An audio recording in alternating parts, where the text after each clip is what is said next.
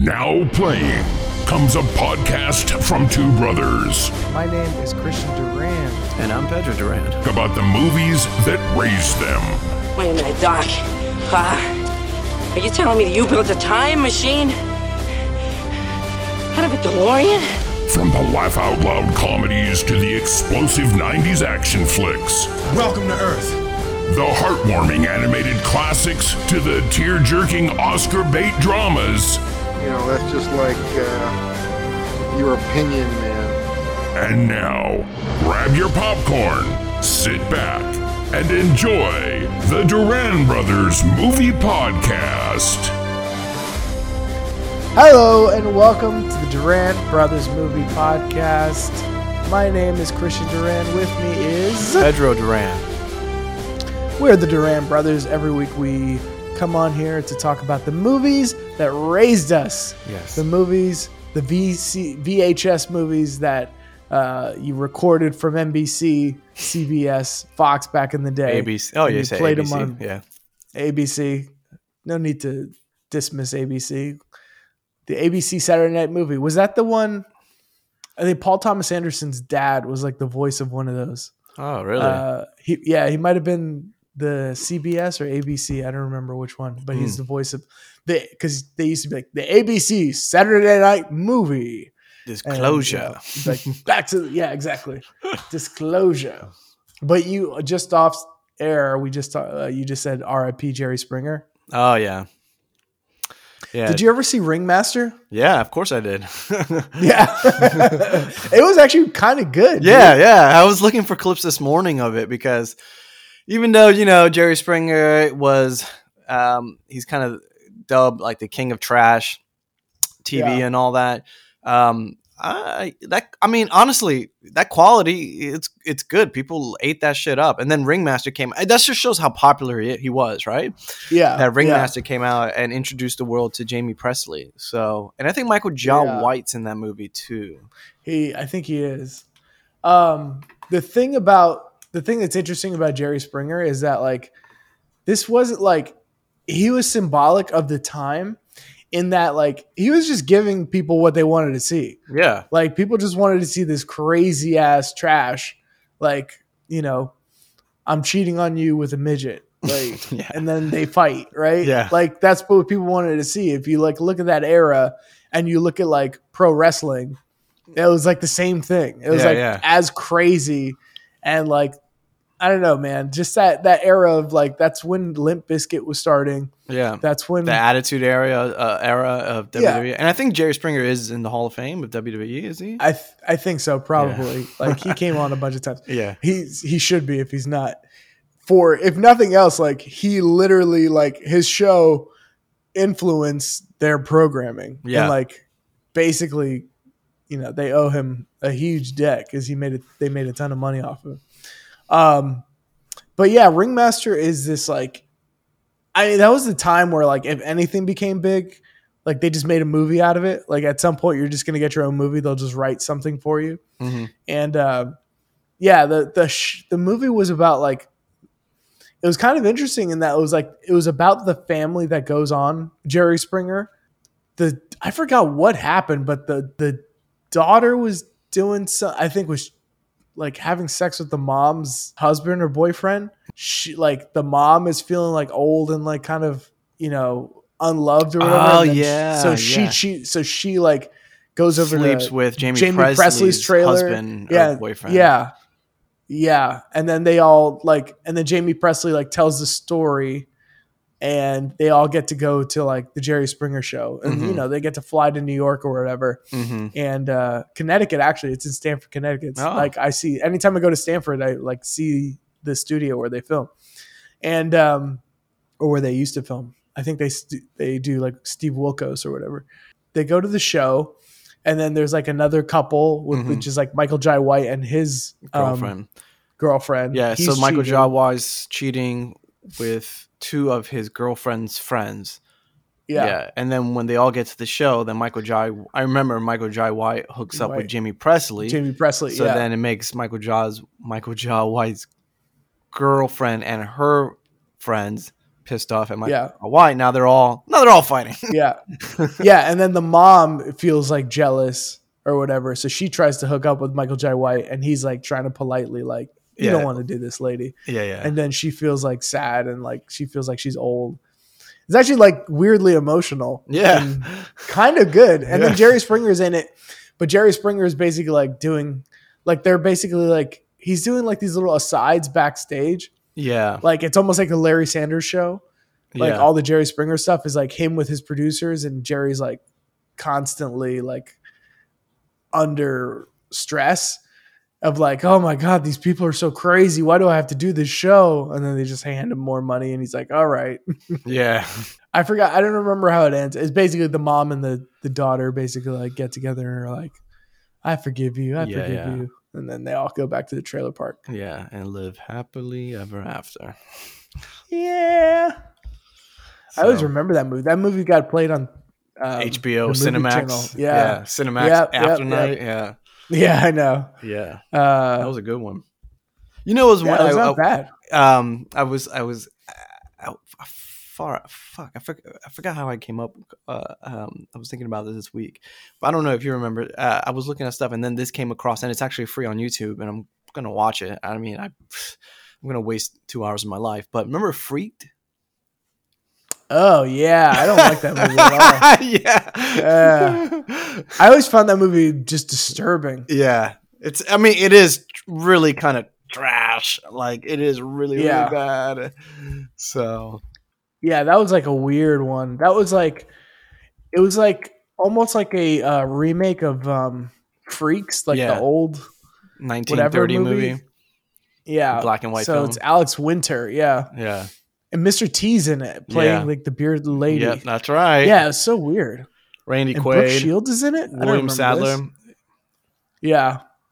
So basically, Randy Quaid is like this weird freak scientist, and then he like captures all these people and then turns them into freaks. Yeah, like sideshow performers, and then keeps them, against their will to participate in his sideshow.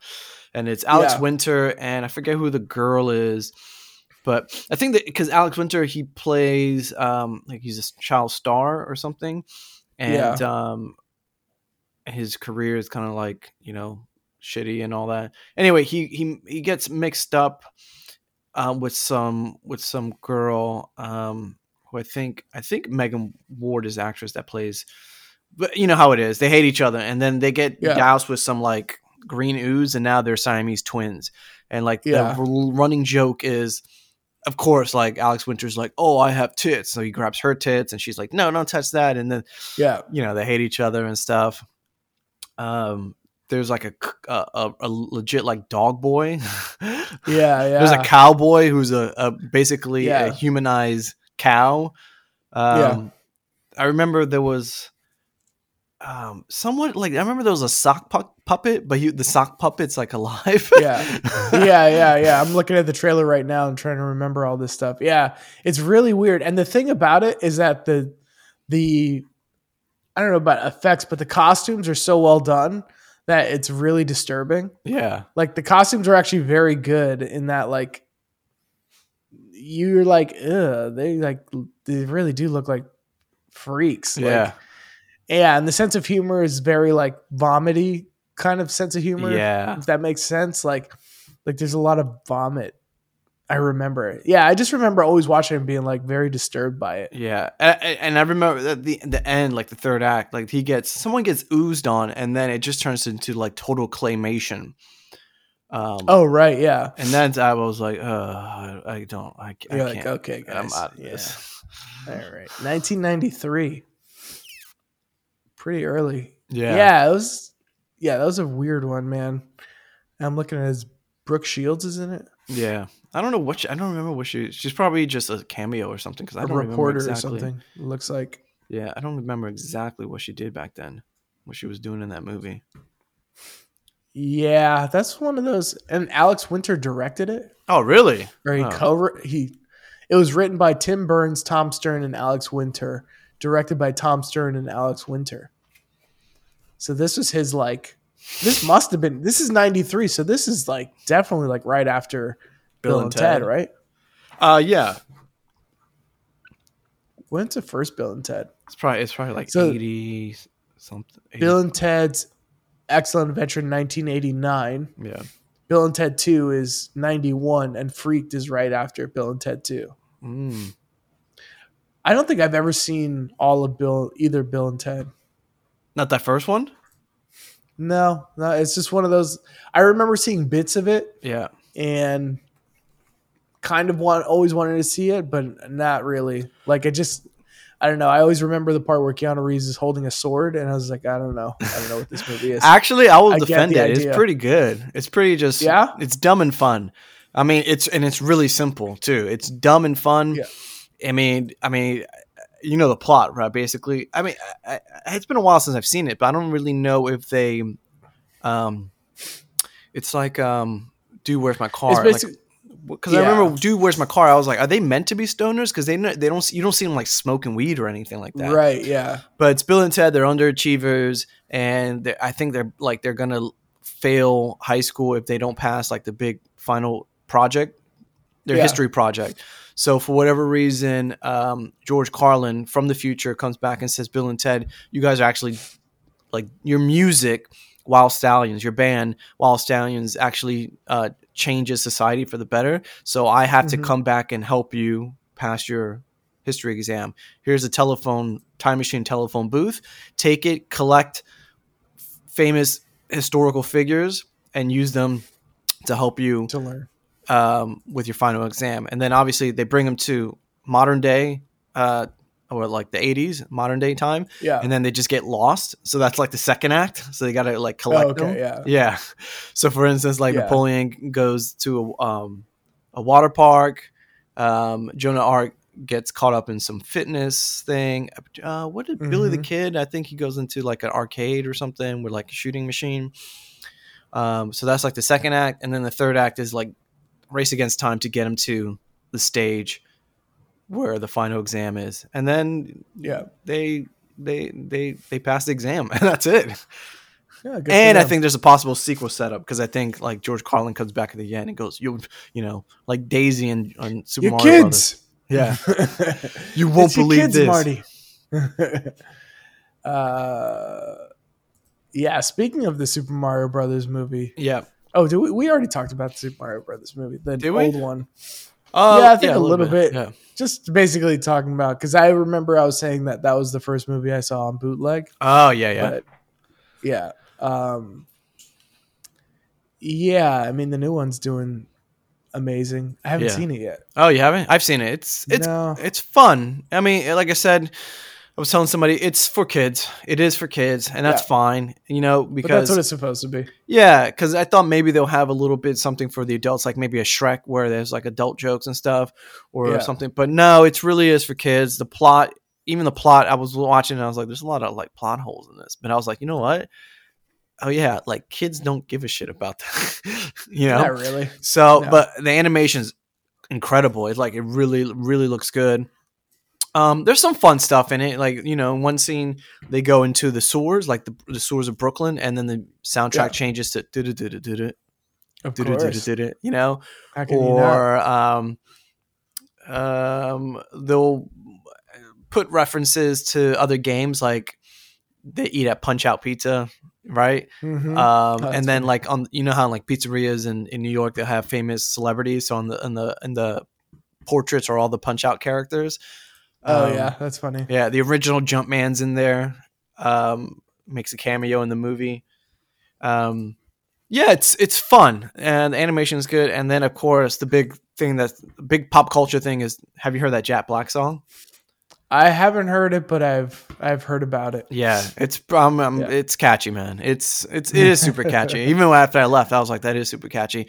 But the thing is, it's Jack Black doing Tenacious D, and like he does, that's what he does. Yeah, that's what he does. So, and then I saw this in an article. It says it could be nominated for best original song in the Oscars. I was like, I don't think so. I mean, it's the Academy Awards. Don't forget, you know, these are kind of like, you know, wannabe ritzy kind of people. So I don't think it's going to be nominated for that, but it is fun. It is an earworm. I would agree to that.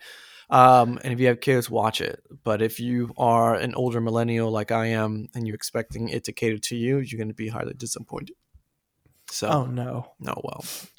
Well, I mean, you know, these movies are for kids, and they're supposed to be for kids. So it was like, I don't know, these people that want Star Wars. It's kind of like what I think about sometimes, like with Star Wars, and like even like, you know, pro wrestling, like has the fans are like all older now. Yeah. And it's like with Star Wars, the fans are all older now. They're like, we're Star Wars for 40-year-old. Like, they're not making Star Wars for 40-year-old people. Yeah. I mean, like, they kind of are, but like, they shouldn't be. Yeah. You know what I mean? Like, when Phantom Menace came out and the 40-year-olds were like, what the hell is this? I don't know, man. I was, when did that movie, 1999? I was like 13, I guess. That was perfect. It hit the spot for me, man. I remember going to see Phantom Menace and being like, that was amazing. That was awesome. Everything I wanted. Yeah. And it was only later that I found out that it sucked. Like, the internet had to tell me that it wasn't good. Yeah. And I was like, oh, yeah, I guess not. I guess it wasn't that good. Yeah. And then Attack of the Clones came out. I was like, that was tight. Yeah. And then the internet had to tell me that it sucked. And I was like, yeah, I guess it sucked. Yeah. And then the third one came out, and I was like, yeah, I guess that was all right. But I was jaded by then. Yeah.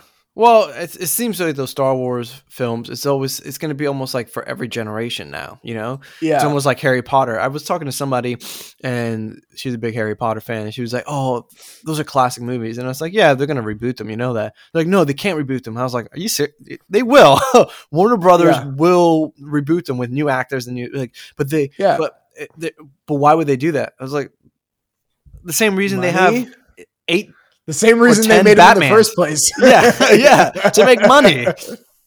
You know, so it's that, and then for that person, that person's gonna watch those rebooted Harry Potters and be like, oh, it's not as good as the original ones. I was like, yeah, of course, because you were a kid and you were a lot more impressionable back then. But well, they are rebooting it. They're making a TV series instead. Oh, one really? season on. Yeah, one season on each book, which is like the smartest thing ever. Yeah, you make money off Harry Potter for 8 years, basically. Yeah. Who was Warner? I guess that was Warner Brothers was what under HBO? Or HBO's under Warner Brothers? HBO's under Warner Brothers. Oh, so it'd be on HBO Discovery, Go. Time Warner Discovery. Okay, if that's still a thing. Yeah, but that's like it is what it is. It's like Ninja Turtles. It's like the first Ninja Turtles is like I loved the first Ninja Turtles. And then, like, you look at the Michael Bay Ninja Turtles, and you're like, ugh. But that's some kids' Ninja Turtles, man. Yeah. That's what they're gonna like. Yeah, I didn't mind that second one, Out of the Shadows. I think I saw it on a plane, but I don't remember it. Yeah, I didn't mind it because that first Michael Bay one was too serious. It was too like gritty and grime. Yeah, and then the second one was like, okay, they put Rocksteady and Bebop. No, not even that, and Krang's in it, but it was just like, let's be a fucking a cartoon. Like, let's be silly. Yeah. And I was like, all right, that's all right. As long as you guys know you're being, stupid, like that's okay. Yeah. So, and like they go to Brazil for the Amazon, and it's kind of like, why? Yeah. But sure, why not? So okay, yeah. I mean, we had Vanilla Ice in our sequel, and it was like that was great, man. Yeah. That's all you needed. Nobody questioned that, by the way. What? Like when you watch it, you're like, yeah, of course Vanilla Ice is in this. Like,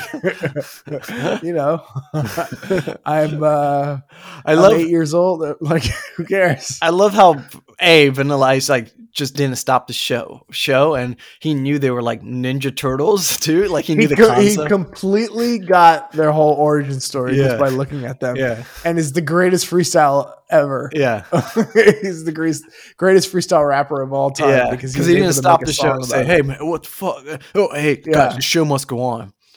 And he didn't do a freestyle. Monsters everywhere. yeah. Wasn't particularly perturbed by the fighting. All the other monsters. He's just like, this is cool. My favorite is that guy who's like, I knew you were gonna say, call the police. Oh no. Okay. And then he's like, it's the police. He's like, what are you doing? They like it.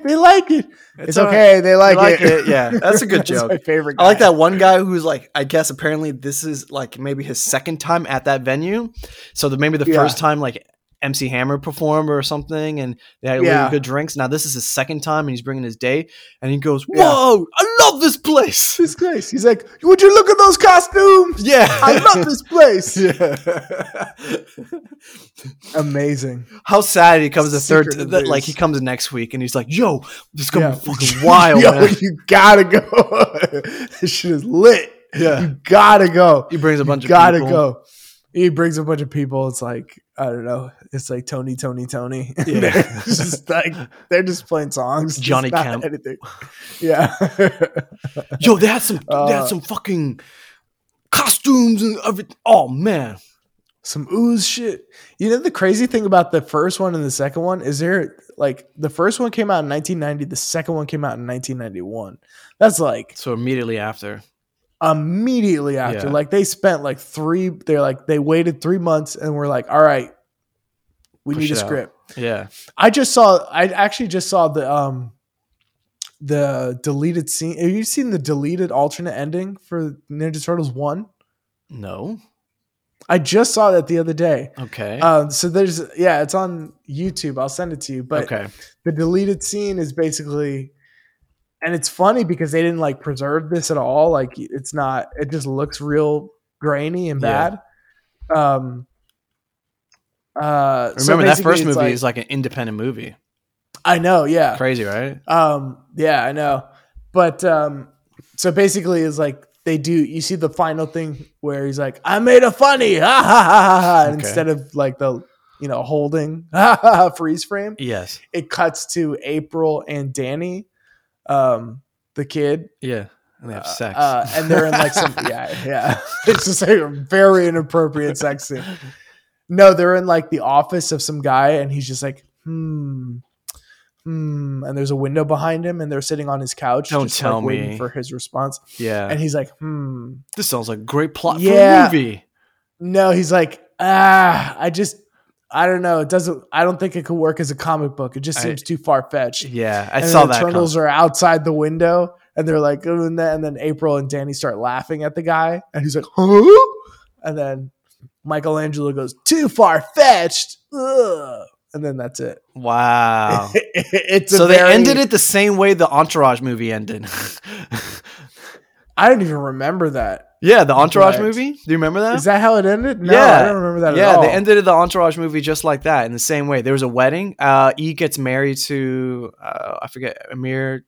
I forget her name on the show. Yeah. And then they're at the wedding, and then something Turtle is the one that says it. He goes, "This life is crazy. It would be crazy if we wouldn't it be a good idea for a movie?" And then I think Ari says a movie. No, I think Vinny Chase says a movie. Nah, a show maybe. Yeah. And then I think it freeze frames. Freeze frames of them like getting on a jet. Yeah, exactly. Yeah. And then there's a after credit scene, if you actually believe it, because I think they were trying to set up the Ari show, but I don't think that ever happened. Yeah, that was the thing about that show that like not bummed me out, but just was like whenever I don't know what the decision was. I guess Ari was just like such a popular character that they like we need more Ari. He's testing well. We got to put more Ari, but like. Okay, you can do that, but the problem is with him is like he's so great in small doses, and he's also like this character that just comes in and like shouts and says all this crazy stuff that you don't want him to have a wife and kids and stuff. Like you don't want him to like you want him to be like kind of like evil. How do they put it? They always put it like I think in like D&D terms, it's like chaotic good. Yeah, you know what I mean? Chaotic. What are the things? Chaotic good. Neutral good, and I don't know, whatever it is. Yeah. But like chaotic good, like he's chaos, but like, it's like lawful good, lawful evil, chaotic good, chaotic evil, neutral good, and like whatever. Yeah, chaotic neutral evil or something like that. Neutral. Yeah, that's what it is. Yeah. Anyway, but like. He's like a character that should just be like he's like the Joker in Dark Knight. Like you don't want to know too much. As soon as he's like, oh, the reason he's the Joker is because he was, PTSD from Iraq. And you're like, no, like don't tell me that. Just let him be Yeah. Just let him be like this force that doesn't get explained. Yeah. So much more interesting.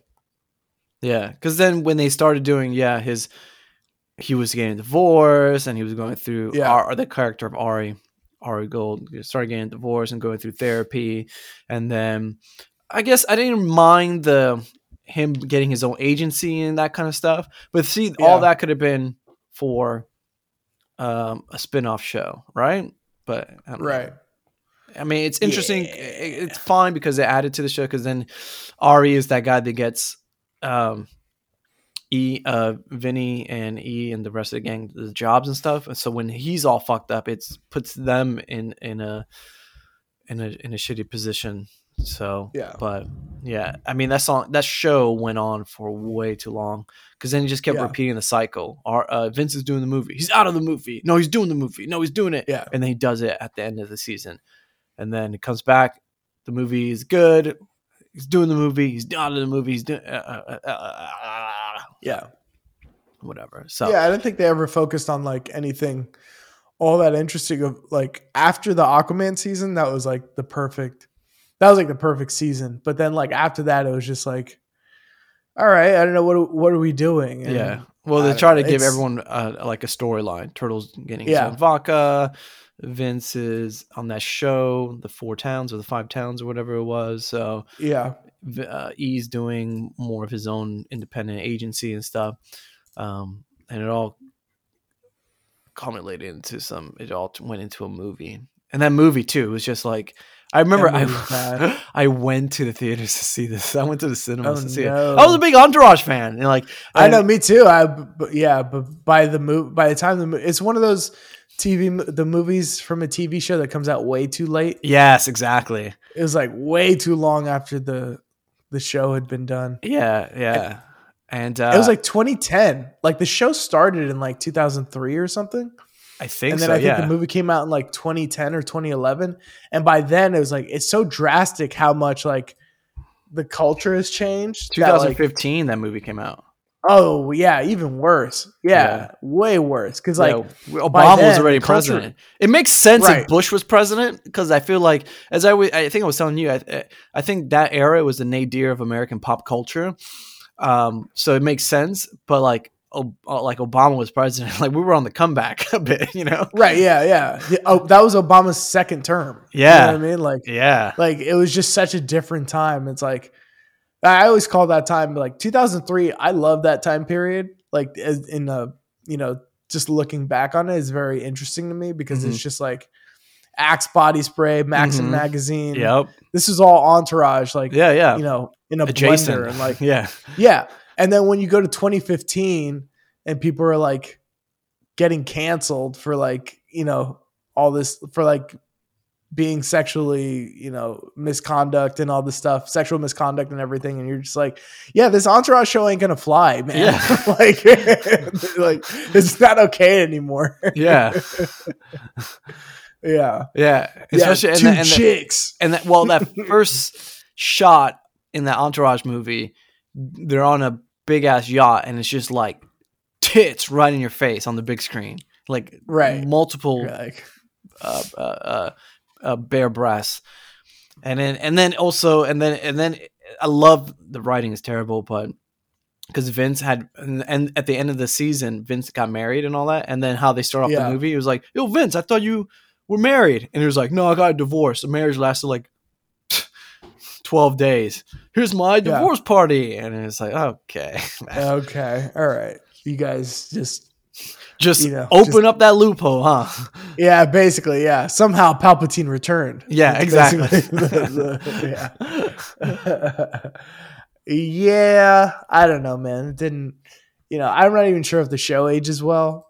I mean, it probably does. It's just there's some aspects, I guess, Some aspects of it age well because it was just a fantasy. It was basically just like a fantasy of like cool Hollywood shit and seeing what it's like. And it's awesome. It was awesome. But, you take that a couple generations past and you're like, maybe it's not that interesting anymore. Yeah. So yeah, I think it's one and done. I think I've only seen it once, the Entourage movie, and that was it. I'm not going back. Yeah. No need to. No. No. What else are you watching? This week I went to the movies. I saw Evil Dead Rise. I saw it with a buddy of mine. He's really into horror movies, and so I said, "Yeah, let's go." I've never really seen any of the Evil Deads.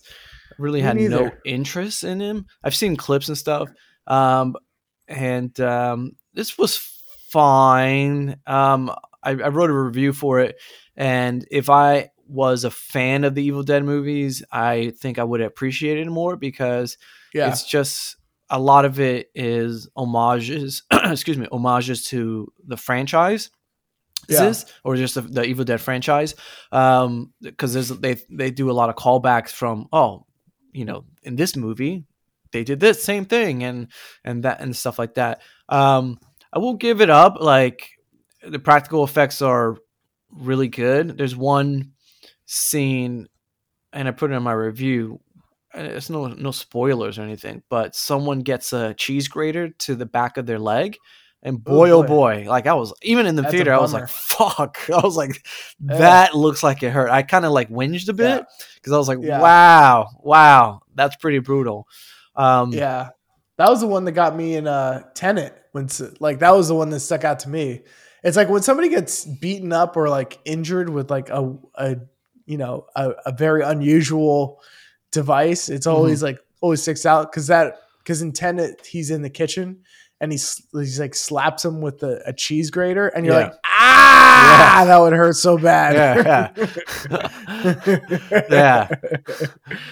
I guess what is it? Because you've seen a knife go into somebody's body so many times on screen that you're kind of like, whatever. Well, because you've also like anybody who's used his cheese grater has kind of probably accidentally like cut themselves, grated themselves a little bit, and you go, oh god, that would suck if it kept going. Yes. Well, it did because I saw that I was like, ooh.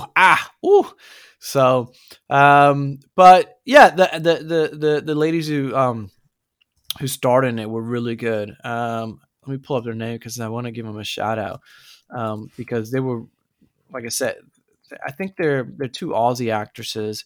And Lily Sullivan and Alyssa Sutherland, they were really good, especially Lily Sullivan. I think she's on Vikings or something like that, or she's on a bunch of other kind of stuff. But no, it's Alyssa Sutherland. She's the one that's on Vikings. She started off as a model, and then she obviously is doing now movies and acting and stuff like that. But she was really good because she's the one that gets possessed, and she like has to play it, you know what I mean? Like has to play it like a demon and all, and that she's like really creepy, especially when, and you probably seen the trailer when she's in the bathtub or when she's climbing on the walls and shit. So yeah, it's really, really, she was really good. She really stood out. But yeah, it's just blood soaked, it's full of blood. Everyone, I mean, and I think, and that after I left the theater, I went and did like a timeline of the Evil Deads, just kind of reading up about them. And that's very much a staple of the franchise where just the blood, like somebody's head gets cut off or something, and it's just like gallons of blood spraying on somebody's face. I don't. Would I recommend it? Like I said, if you're a fan of the series, yes, sure. As just a standalone horror film, I wouldn't say there's anything I would say that's particularly unique of it because it's a possession. I mean, you can get that in The Exorcist. I thought The Exorcist, which I saw this year for the first time. For the first time? Yeah, I saw that in theaters too with the same friend. Like I say, he's into horror films. We saw it in October of last year for Halloween because they do in this theater around the corner. They do all the Halloween movies. Yeah. So I saw that for the first time. So I thought, and I left and I said, after watching The Exorcist for the first time, I was like, I didn't feel like it was scary, but it was upsetting. That's how I described it. Yeah. I was like, it's unsettling. It's unsettling and upsetting. I was like, I don't feel good about that. Yeah. Just doesn't make me feel good. So that was one of those ones that like it took me forever to watch, and it's one of those things. It's weird. It's one of those movies where it's like you've seen it parodied so many times, and I think movie parodies were so much more I don't know. They were so much more done back when I was younger. Like TV shows would do them more, and like other movies would parody scenes from movies more, and like The Simpsons MTV was like Awards, famous for it. Yeah, The Simpsons was like crazy with it, but like even the MTV Awards would always do like the parodies were like the things you look forward to for a little while. The movie awards, and like The Exorcist is one of those movies where like they parodied it so many times that I felt like I saw it. And like I knew all the stuff. And I watched it, and it's also one of those movies where I was just like, I don't want to watch it, man. Yeah, of course, because it's scary. Like, it's one of those like, remember those like old school ads? They're like, remember, it's just a movie. People have fainted in this movie. Yeah, but it's like, oh no, it's just a movie. Like, it's those are actors and actresses and stuff. She's definitely wearing makeup. She wasn't possessed by the devil. What is really, after watching it, I went on a bit of a Linda Blair tear, and I thought she was really good in it. So she always, it's not like, I don't know. It seems like she didn't have like a career like a Jodie Foster, where it was a child actor and then did other stuff, more serious stuff, and Academy Award nominations stuff. I think she was nominated for The Exorcist, but she went on maybe to do more like B movies and stuff. And I started going through and trying to watch a lot of her other stuff that she was involved with. I got my hands on this movie. Oh no, I have to think about the title, but it's basically like a revenge movie, where I think it's Savage Streets. Yeah, that's it. She, a friend of hers gets like, sexually assaulted, and then it's basically kind of like, promising young woman. Revenge. Yeah. Yes. It's a revenge flick. Yeah. So I started watching a little bit of that to get, to see that. Because I don't know, I thought Linda Blair was really, really good in that in The Exorcist. So I wanted to see some other work of hers and stuff. So, but I got that on my I don't want to say queue, my list, on my movie list, and I'll check that out. You know what I saw, because we were just talking about parodies and stuff, and then we brought up The Simpsons, and this is one movie that I saw the Simpsons parody way before I saw the real film, because I just saw the film this week on television, Cape Fear. So Cape Fear, I was just talking to you about this, wasn't I? Yeah. Yes. A couple weeks back. You just saw this, yeah. I just saw this week. What'd you think? I watched it. I was watching it when I was talking to you about it. Yeah, it's wild. I mean, I have it on Blu-ray, but then it was on TV and it just started. So I said, I've been meaning to watch it. I'll just watch it right now. It's wild. I mean, it's funny because I don't think I've seen De Niro in a performance like that. Yeah. Kind of out of control, particularly at the end. That accent is, I mean, everyone's doing an accent in that movie. But it's, I jokingly was thinking, I was watching it and I was like, well, Nick Nolte did send him to prison for 14 years. I was like, Max Cady's kind of the hero of this movie. Like he's just getting a little bit of retribution. Yeah. No, but obviously he's a abhorrent person, Right. But yeah, I enjoyed it. It's I liked it. The Scorsese aspects of it are pretty apparent. There's a lot of am I wrong to say like quick zoom ins and stuff in that film? Right. Yeah, a lot of movement. Yeah, which is typical of Scorsese. How do you say it? Scorsese or Scorsese? I think it's I think he would say Scorsese, but I'm not sure. Okay, yeah. I think it's Scorsese, but I've always said Scorsese, and I think that, I don't know. I think that's what it is. All right. I enjoyed it. There was one thing. Yeah, De Niro's just off the hinge, especially at the end, man. Like, he's a little nuts. And then he gets burnt or something. Yeah, he gets on fire, and he's basically like Two-Face for the last 5 minutes of the movie. Yeah. But I thought it was good. The only thing that I would criticism I have is like sometimes the sound design was really off. Like there'll be kind of a jump scare, or that score where it's like it was making really loud at times. I was like, it seems unnecessary, but I don't know if it might TV was like blasting or it had it too high or anything like that. But Yeah. yeah, yeah, I would recommend it. So I haven't seen the original one. I'm sure it's not as wild as this one. So no, certainly not. Yeah, I just watched it. I'd seen it before, but I watched it the other day because I heard about it, and I just remember watching it and be like, it's a weird movie because it's like, so Scorsese was going to direct Schindler's List, and Spielberg was going to direct Cape Fear, and they just like switched, and then Spielberg was like, I'll produce this, Marty, and this will be the most money. This will be the biggest hit you ever made. And it was at the time. It was the biggest hit he'd ever made, which is like, first of all, crazy for Spielberg to be like, dog, watch this.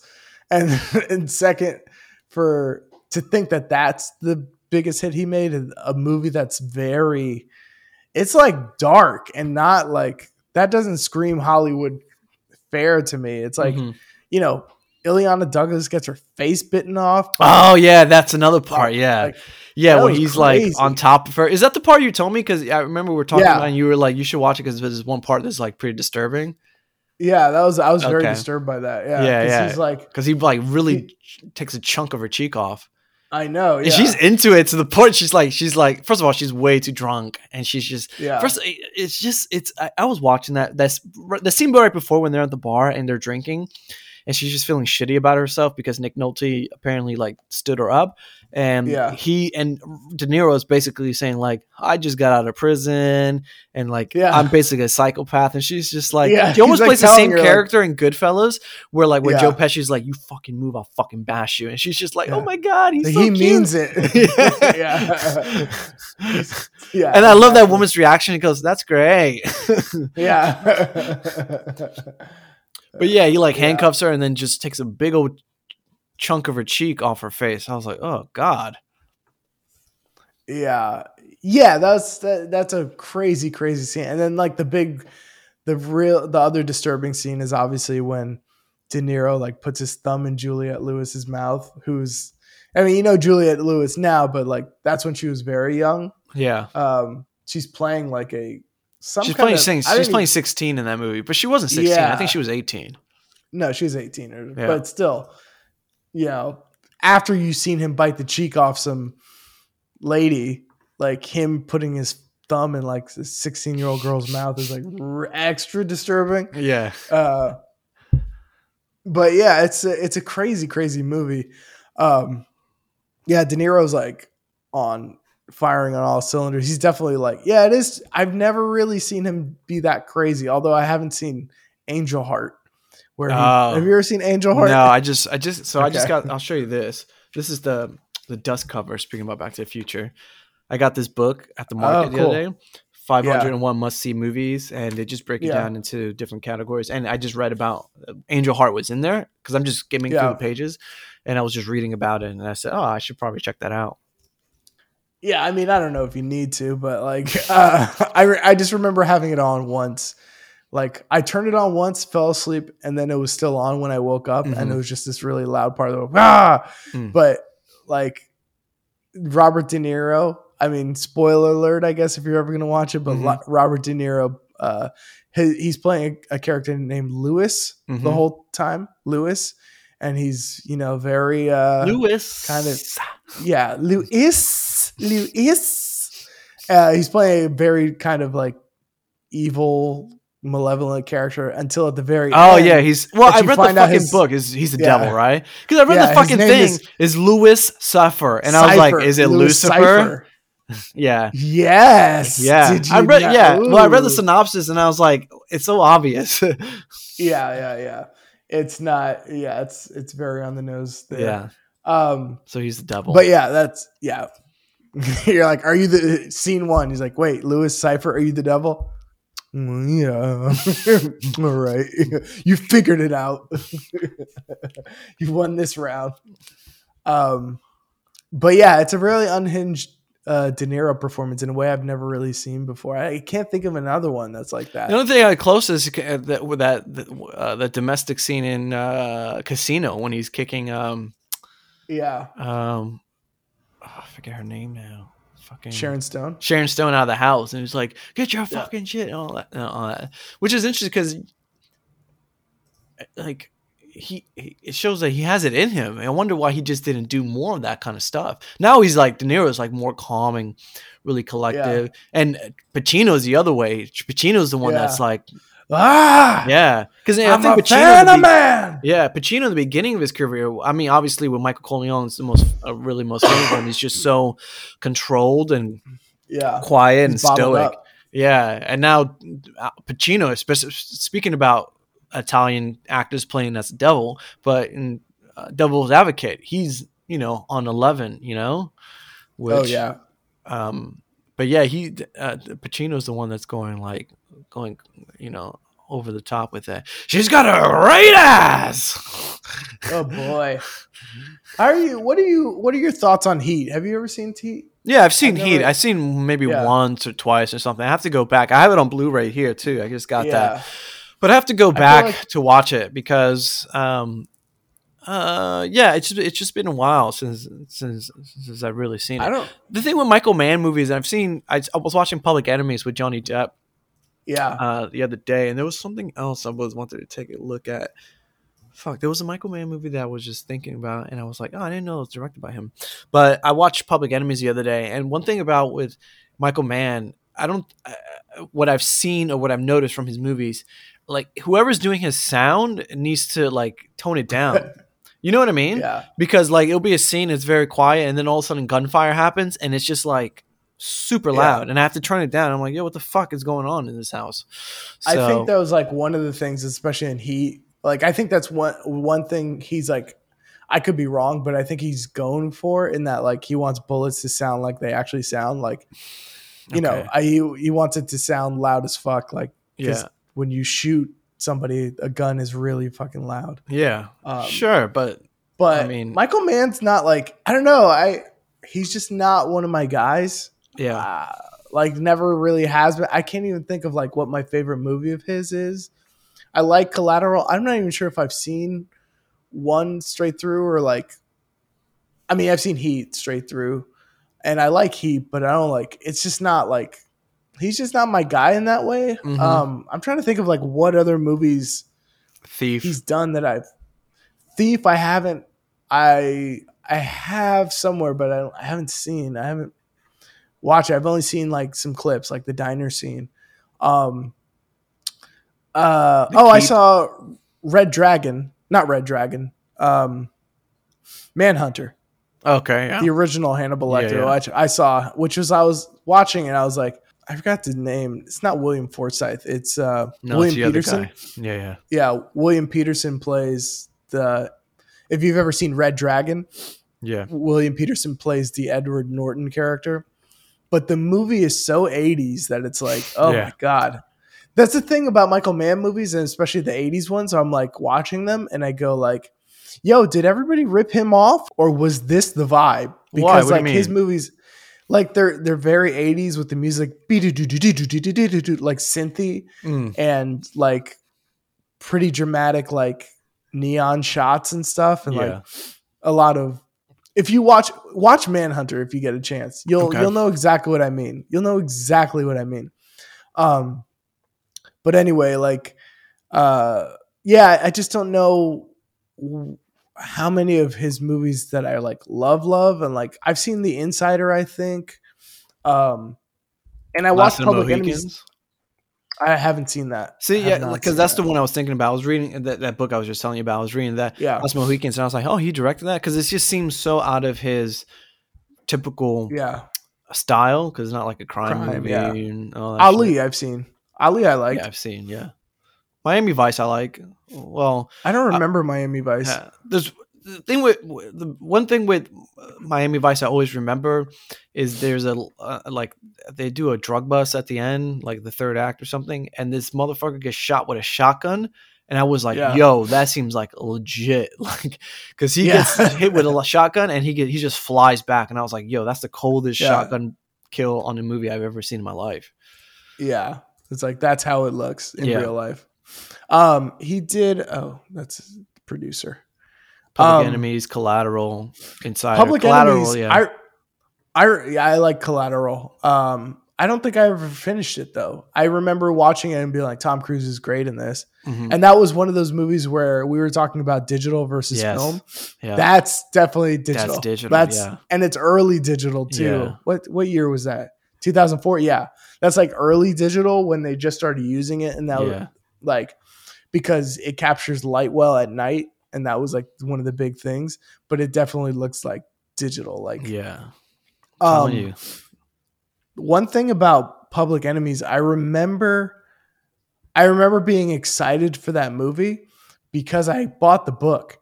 And I bought the book years before they ever made that movie. Whenever it was like first published or something, I saw it in the hardcover, and I was like, that looks interesting because I read the back jacket and stuff. But the thing about that book is like it's almost a comedy. Like the book was about how like inept the FBI was when they first started. And like about how many mistakes they made, but the movie is like deadly serious. Yeah. So I was watching that movie. I'm like, oh, like you guys are doing your own version of this. Like this is about something else completely. Cause the book was like, they were like fucking Keystone Cops or something. It was like, the FBI was like, whoop, whoop, whoop, whoop, whoop, whoop, like messing up all the time. Okay, really? Like in what way? It was just like... It was just about like, you know, like they would just do police investigations completely wrong. Like they would mishandle evidence and they would just like, you know, like just be asleep at the wheel kind of stuff. I don't remember anything specific, honestly. I'm doing a bad job like articulating my point, but it's like, it was just like they caught the wrong guy and while the other guy was robbing the bank. Just like stupid shit like that. Okay. And it was like much more of like a funny story than what ended up being the movie, which I was like, oh, okay, that's weird. But yeah, a lot more serious. Christian Bale. You forget Channing Tatum's in that movie? Yeah, I do. And this is like, what's his name? Johnny Depp and what's his name? Tom Edgerton? Not Tom Edgerton. Jason Clarke. Jason Clarke. I guess got him. That's the one, yeah. I know. Joel they're Edgerton both, yeah. Well, you know. Kind of the same guy. Yeah, they are. Both Australian actors. They, you know, like, yeah, they're almost like the same. There are always actors that people will confuse. They're like, oh, it's the same person, you know? Yeah, yeah. But yeah, as far as Michael Mann, it's like, I mean, I'm not necessarily waiting for his next movie all the time. Yeah. Even though he does have a Ferrari movie with Adam Driver coming out. Oh, really? Mm-hmm. Adam Driver. Yeah, go ahead. What's up? I was going to ask you what you think about Adam Driver. I think he's good in everything. I think he's good in everything. He's not like, it's weird because he's a guy with pretty good taste, but I also am not like running out to see the next Adam Driver movie. Yeah. But I do feel like if he's going to be in it, he's at least going to be good in everything. Right. So I'm looking at his stuff now. I'm thinking he's in Lincoln. I remember that. He has a small part in Lincoln. He's a small part. He's worked with everyone at this point. Almost everyone at this point. Except like Tarantino and like Paul Thomas Anderson, maybe. I was going to say he didn't work with Spike Lee, and it was like, oh yeah, Black Klansman. He did. Yeah. Black Klansman, yeah. No, but like he does, and he's rumored to be, I don't know if it's probably at this point it's already done, but like there are rumors that he's in final talks to play Reed Richards. In the I heard about that, yeah. Which makes sense. And then people were like, in Reddit comments were like, why would he want to do this? It's like, he just got off Star Wars. Why would you want to do another big movie like that? And I was like, dog, because yeah, it's Disney. And it's also like, if you look at the choices he makes, it's like he does these 3 Star Wars movies, but in that same time, he's doing like 9, like 3 Jim Jarmusch movies, 4 Noah Baumbach movies, and then like Francis Ford Coppola's like epic dream movie that he's been wanting to make for years and years and years. Like he does those movies so that he can do like the smaller movies that like maybe have more substance to them, I guess, or like are less, they're probably more critically received well. May have, yeah, exactly. So like, and he only works with like good directors. It seems like he picks stuff based off the director, like Ridley Scott, Michael Mann. He's been in Spielberg stuff. He's been in Scorsese. He was in Silence with Scorsese. Spike Lee. He did, I mean, a bunch of Noah Baumbach movies.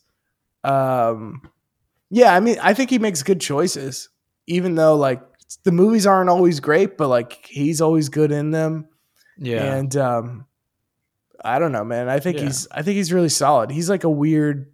He's such a. I remember when he first showed up in Girls. And like the first scene I ever saw him in, I was like, "Who the fuck is this guy?"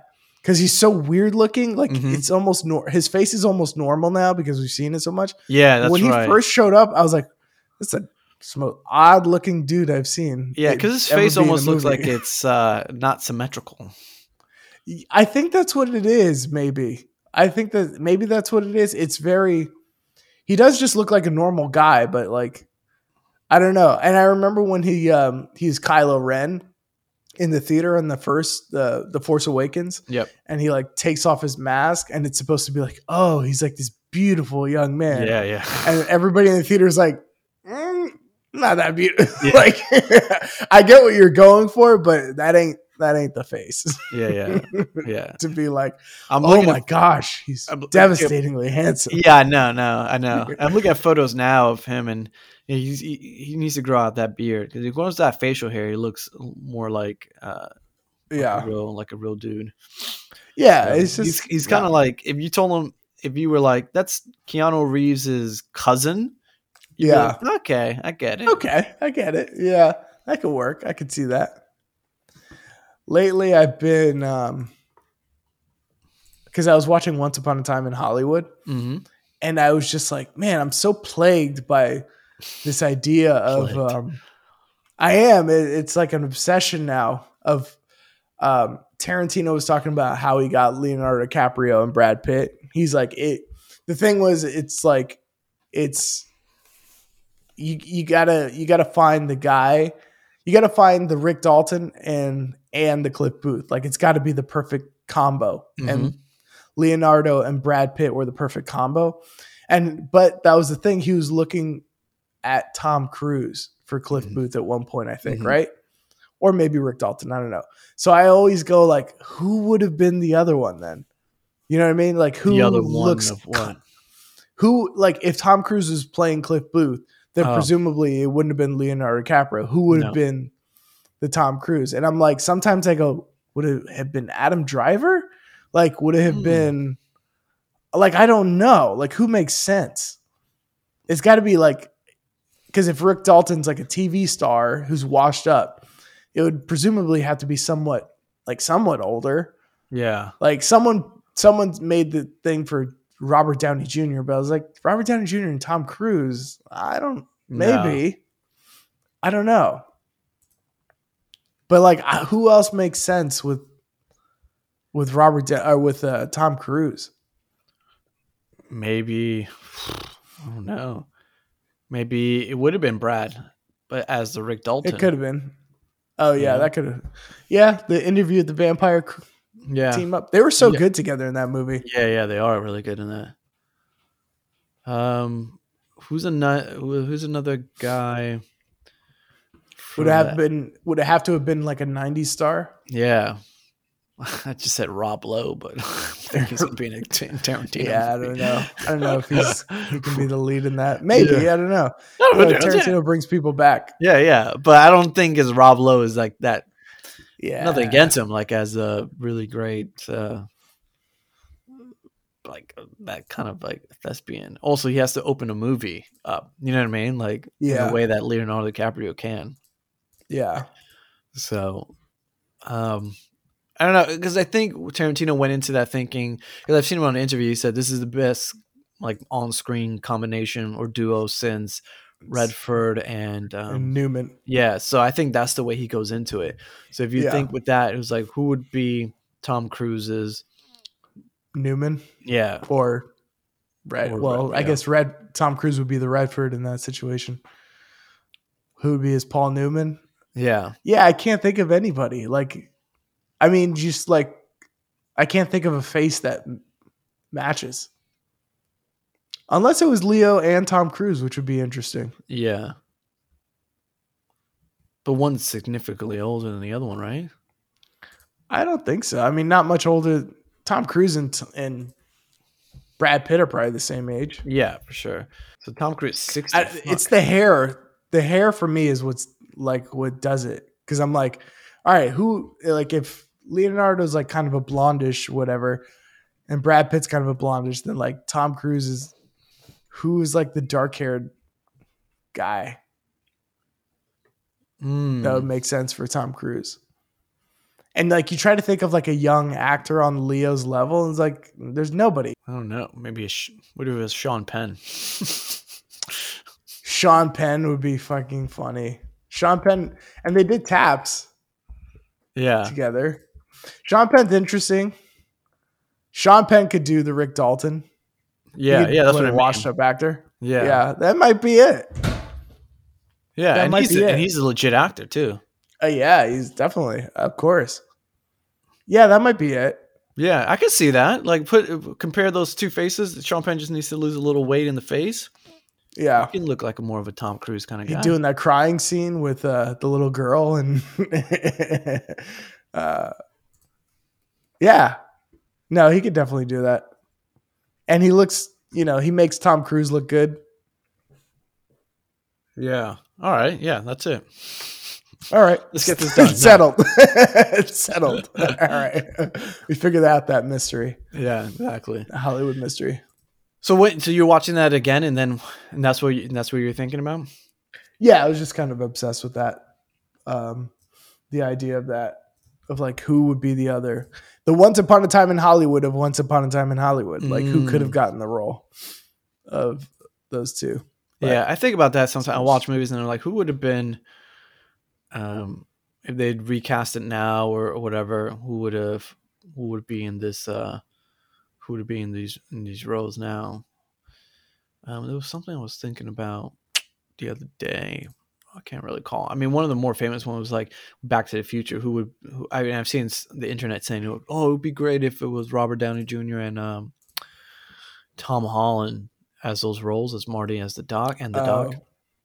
Yeah, and I'm just like, I guess because they've already worked together on Spider-Man, so they kind of have that rapport. But I just don't see RDJ really going with big. The white hair. Well, just going big, No, he wouldn't be going big. He would do his Robert Downey Jr. thing where he's sort of kind of like under his breath says stuff, I was just watching Zodiac too, recently with Robert Downey Jr. I almost always forget he's in that movie.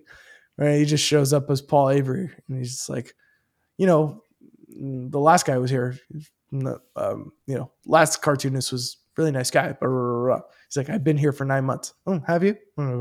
Like Robert Downey Jr. is like a little, his patter, his quips that made it into Iron Man and have permeated the entire MCU. Yeah. I think I mentioned it last time, babe. You want to see RDJ coked up? Watch U.S. Marshals. U.S. Marshals. Yeah. You mentioned that. Yeah. Yeah. That's a good one. Oh boy. I was thinking this morning, what was this duo? What movie were they better in together? Matt Damon and Ben Affleck. Were they better in together in Good Will Hunting or Dogma? Good Will Hunting or Dogma? I think Dogma because they had more scenes together. Good Will Hunting, they have like a couple moments, and it's not really like they have a couple moments, but it's not really. Dogma is the two of them together. Dogma is very good. Yeah, I think it's very good. Yeah, and it like Ben Affleck's concept, everything. One of Ben Affleck's best performances. Matt Damon's really great in it. The concept's so original. It's like, and pretty thought provoking and like interesting about religion. It's like, I don't know, man. It's a really good movie. It's lost a little bit because it's owned by the Weinsteins. So like Harvey Weinstein literally, it's like, I don't know. He has the rights to it and they can't even put it out on Blu-ray or anything because it's just, he just owns it and they can't get it away from him basically. So it's a little bit lost to time, but that's a movie that's like deserves some more shine. Yeah. Some more recognition. Yeah. I was just thinking about them because them too, I forgot, especially that airport scene where they're sitting there and then that boardroom scene. Yeah. And it's funny because, there's when Ben Affleck's, he's basically like pontificating to the executives, and then Matt Damon's, I forget what he does. He interrupts him because he's cutting up the iron. No, but there's something where he interrupts him and he goes like, dude, let me. He's cutting up garlic or something. Yeah. And then he interrupts him and Matt Damon's like, well, get to it. And Ben Affleck's like, well, let me finish. Something like they have a little tit for tat. And I was like, oh, it's just really good. Have you seen Air? No. Oh yeah, that's another one. No, I haven't seen that one. The new movie with them. Yeah, I haven't seen that either. Yeah. I heard it was basically like Moneyball without the sports. So yeah, that makes sense. That's fine. Yeah, it's probably about that. Yeah. I mean, I'll check it out. I heard it wasn't bad, but yeah, I just haven't seen it, and I'm not really that inclined to go out to watch that one. It doesn't particularly grab me, but if I go to the theaters and that's playing, I'll definitely sit down and watch it just to see something a little bit different than the typical, action adventure superhero or horror movie that I've been watching as of late. So sounds good. Yeah. All right. I think that's about it for this week. Yeah, that sounds good. Yeah. Anything sounds else good. to We say? talked about it. We talked about a lot. We talked about Ninja Turtles. The Ninja Turtles trilogy probably deserves its own episode. Quite frankly. Yeah, for sure. Yeah. The first, the OG one. Yeah, the first, and I mean, I could do a deeper dive into two too, and 3 to some degree. 3, I don't even remember that well. Mm-hmm. I'd actually have to watch that again, and I've tried to watch it recently, and I was like, yeah, I don't like this movie. Yeah. I tried the same thing. It was on Netflix, and I tried to put it on. And I was like, nah, it's not. It's a little bit too much with this European colonialism, I guess. I don't know. Yeah, it's like we're Shredder. Yeah. But yeah, that's you're claustrophobic. You want a fist in the mouth? I never looked at another guy. Great joke. Great underrated joke that I never understood. Yes. Until much older. Yes. But yeah. Anyway, one movie I do want to talk about because it was like definitely a movie that we saw a lot later in life, much later in life, but Scarface, 1983. Oh yeah. Scarface. We got to talk about that. Brian De There's a Palma. whole list of movies. Scarface, Who Framed Roger Rabbit. Yes. Yeah, plenty. I'm trying to think. But anyway, what else? I'm basically trying to think of like all the movies we had on like VHS, basically.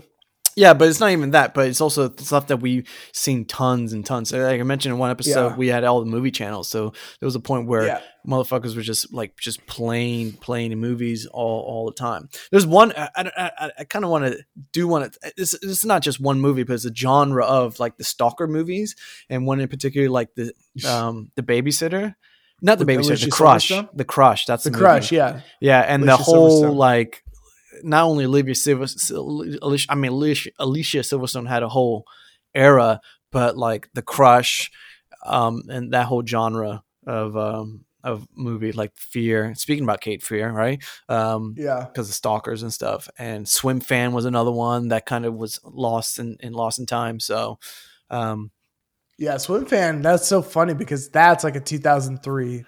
Like that was one of those. Then it was one of those that we talked about where the premise is more famous than the movie. Like Swim Fan, you're like, oh, that's stalker. Like that's what that means. Yeah. Like, exactly. That became. She's a swim fan. Yeah. But I remember with the Crush, it will always stick in my mind because we were watching that. It was on TV when we had like the little like tube TV in our room, and I remember there's one scene where she's setting up the guy, and I forgot the actor's name, but she's setting up the guy. And what's happened is earlier in the movie, Alicia Silverstone's character has it's Carrie Elways. Carrie Elways. Oh my God. I saw him in this in the remake of fucking what's it called? Is it Black Christmas? I just saw like a couple of years back. God, that's a bad movie, man. That's a bad one. I was really disappointed. I was like, yo, what am I watching? And also he's in Saw and stuff. But Anyway, I'm digressing. She steals a condom because Carrie always sleeps with his adult girlfriend in the movie. Yeah. So Alicia Silverstone steals a condom and then, I guess, puts it inserts it in her body to set him up. And then you don't remember this, but then Carrie I think I remember this. Read the great Kurtwood Smith. Kurtwood Smith's the father. He gets Carrie Elwes arrested. RoboCop is one we got to speak about. We do have to speak about RoboCop. And so he gets arrested, and then Carrie Elwes is in the interrogation office. He goes, "I've never touched her. I never touched her." And then this cop, I think even off screen, goes, "We found semen in her jack." And as soon as that line hits, Mom from the other room goes, "What are you guys watching?"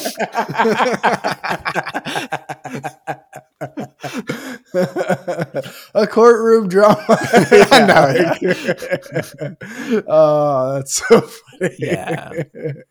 That's why I'm really grateful that we got to watch stuff that, we didn't even have a lot of guidelines, and obviously we're not like criminals and shit, but we never had a lot of guidelines or like restrictions on movies that we were watching, because I don't know. I'm now sounding like Clint Eastwood, but like this new generation's all fucking. Ugh. Yeah. Well, I mean, I would say even like our generation is like, we watched stuff that was like more sophisticated or more mature for our age. Yeah. And so there's like a certain understanding we have of things like that's, maybe there's like a little bit more of an emotional intelligence in some ways about certain things. Like, I don't know how many kids saw Vanishing when they were like, like 10. Yeah. That's like a bummer of a movie. I'm like, wow, people are evil. Yeah. Like, I don't think a ton of kids see something like that. And like, even stuff like, like Tu Wong Fu or something. Yeah. It's like, I remember seeing that as a kid and being like, oh, like, you have in the Birdcage and stuff, like you just get like a sense of like transgender people or gay people or whatever. You look at them with more humanity than maybe some other people who like haven't seen something like that. Like that Tu Wong Fu, as you could call it like a silly comedy or whatever. And like, it's Patrick Swayze, Wesley Snipes, and John Leguizamo, who are, not trans, I guess. Mm-hmm. But, that probably did more to help, a lot of people understand it better than like some dramatic movie about trans people, really like a real serious, solemn movie about trans people, like Transamerica or something. Right. Yeah. It's like some like courtroom drama or like some very solemn movie about harassment. It's like, that was, it humanizes people more when you see stories about them like that. Yeah. And one I don't thing, know if everybody. And speaking about that, like Birdcage and Tu Wong Fu, as a child, you recognize the ignorant people in those films. Right. You understand what I mean? Like in Tu Wong Fu, when there's a scene where Patrick Swayze gets pulled over, a cop kind of tries to grope him. Or grope Patrick Swayze's character, and you realize like that cop's a dickhead, and like the attitude that he has is wrong. You know what I mean? So even as a child, I understood that, and you carry that on with you. And then what was the Birdcage? Like that Gene Hackman's character is pig-headed because and then also in the Birdcage you see and some people will criticize, they're kind of stereotypes, but they're also, you see them as a couple, you know what I mean? And just dealing with the fact that it was like, and like Nathan Lane's character is right, he's like, why do I have to hide who I am, so super interesting movies. That's what I love about movies. It's the humanity. It's it's what connects people to. It's what connects you to other people that you don't know or will never meet. Mm-hmm. And international movies are like that all the time, where you watch some movie and you see a person who's so far removed from you having this similar experience, or like you have an emotional investment in them and they're going through something in the movie and you see it and you understand it and you can feel it. And then you just get a broader understanding of like the world around you. I don't know though. I just like fucking Fast and Furious movies. There's a new one coming out too. So of course there is. Yes, of course there is. I think it's the last one as they advertise. It's 2 parts, I guess. Oh, yeah. Really? Okay. Yeah, I saw the trailer and like everybody's back this time. Really? And then, you know, everybody's in the trailer. Even the people that died. Han, I guess, died like 5 times already. Yeah, I thought he died in Jason Statham killed him, right? Probably. Now Jason Statham's back. Everybody's back except The Rock. Yeah. And then like the last person shows up and it's like Charlize Theron. Hey, remember me? And John Cena's, what do we do now, Dom? I was like, oh, I haven't even seen that movie. And so I guess they're friends now. Yeah. Like, I'm telling you. What they need. Okay. I don't know. Well, you know my prediction. I had my prediction years ago and it was somewhat right. I knew they were going to introduce. Yeah, it came to pass. It was a different actor, but that's fine. So and this was recorded in 2003. What is it? April 29th on my end. They're gonna have to do a reboot. Eventually we'll do a reboot of the Fast and Furious with like Fast and Furious, the new generation. You know what I mean? Yeah. Like who's gonna be in it? I don't know. I'm gonna throw a name out there. Jenna Ortega will be in it just because that will be her franchise. Like she would do the other like she'll be the Dom. No, I wouldn't even say that. She would be maybe more of a Letty character, like the badass chick. But what I mean is like that would be her franchise in the sense of she gets to do all the other movies, but she's gonna be in these movies. And maybe she'll be the main character, but like it'll be like a Letty character, you know, maybe she's Letty's daughter or cousin or something like that. Yeah. So I can see Jenna Ortega in it, and then other people. I'd like to see a Justin Smith in there, but yeah, it's going to be a reboot, and then the next one they're going to have to introduce even some science fiction kind of shit where it's not even a real thing that happens. I don't know, like you got to make up, like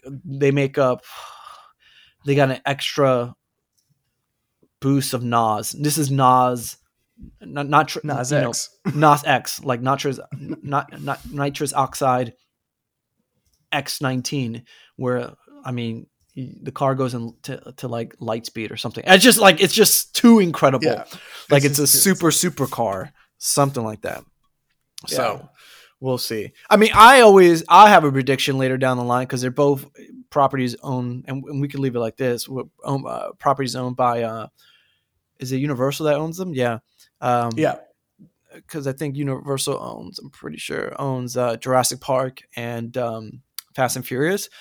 Mm-hmm. We're gonna see Cadillacs and dinosaurs. I don't know if you remember that old comic. Oh my gosh! Wow, that cartoon from back in the day. That's the way to go. Yeah, I can see that. Cadillacs and dinosaurs. If people don't know, it is what it sounds like. It's a bunch of street racers in a world inhabited by dinosaurs. So yep, Cadillacs and dinosaurs. Yeah, I would like to see more franchises just like turn into different franchises. Yeah, like I was saying, I don't know if you watch Cobra Kai.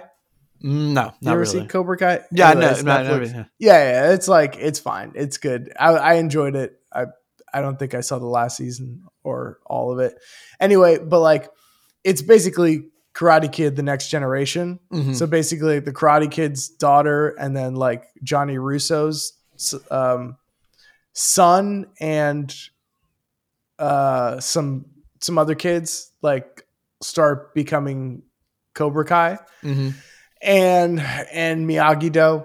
So they have like 2 warring gyms, karate dojos. So the kids of Johnny and Ralph Macchio like become karate students and then face off and stuff. And they're all in high school and beating each.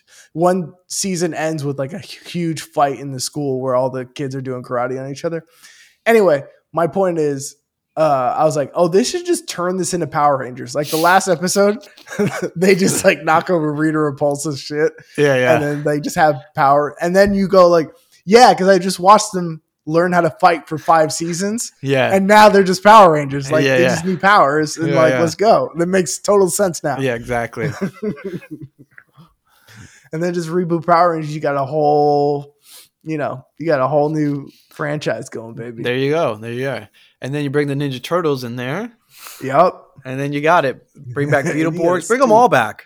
And then you have an Infinity War kind of style thing. Yeah. Yo, we'll get off Beetleborgs real quick, but I do got to say this. Like, Beetleborgs is the most, like, if you watch that show, you're like, the reason they came up with that show, there's like, they went in the warehouse and like, what costumes do we already have? Yeah. Like, what do we got left? Yeah. Cause they're like, Zordon, for lack of a better word, was like an Elvis ghost. I always thought he was like, he looked like a Jay Leno ghost kind of thing. Right. It was like they had that costume and they were like, you're using this because it's cheap and make it work. And they were like, all right, okay, we'll find something to do. Anyway, that's enough for this week. I think. We're getting off into a whole different Beetleborgs. Yeah. Anyway, where can people find you? Yes, people can find me all over the place. My basically all my socials are Joe Esquire, DRO_ESQ. Twitter, Instagram. I've been posting up some reviews of the movies that I've been watching. I've just been doing them in haiku just because it just saves time and it's more of a challenge for me too, which I'm finding I enjoy. If anyone has any film suggestions, just want to talk about movies, just throw them my way. I'm happy to listen and chat about movies and all that. Other than that, I don't have any other side projects going on at the moment, but that might change. So yeah. Interesting. ChristianDuranComedy.com for all your Christian Duran needs. Christian Duran SVP on Instagram. Race, the movie, the play. We are opening our off-Broadway show. It's a slapstick parody of Oscar bait white savior movies. It is what Scary Movie is to Scream. This is to Green Book. Tickets are on sale now. It's a hilarious show. We have former SNL alumni Dean Edwards as part of the cast. Brett Raybould, a whole slew of really talented people, and it's a really, really funny show, and I really hope everybody can come see it. So please get tickets. We're running through the entire month of May at Soho Theater in New York, Soho Playhouse in New York City. Please get your tickets. Did you say where people can buy the tickets? RaceTheMovieThePlay.com for all your Race the Movie needs, and tickets are available on that website. All right, guys. Thanks so much. See you later. Bye. Bye.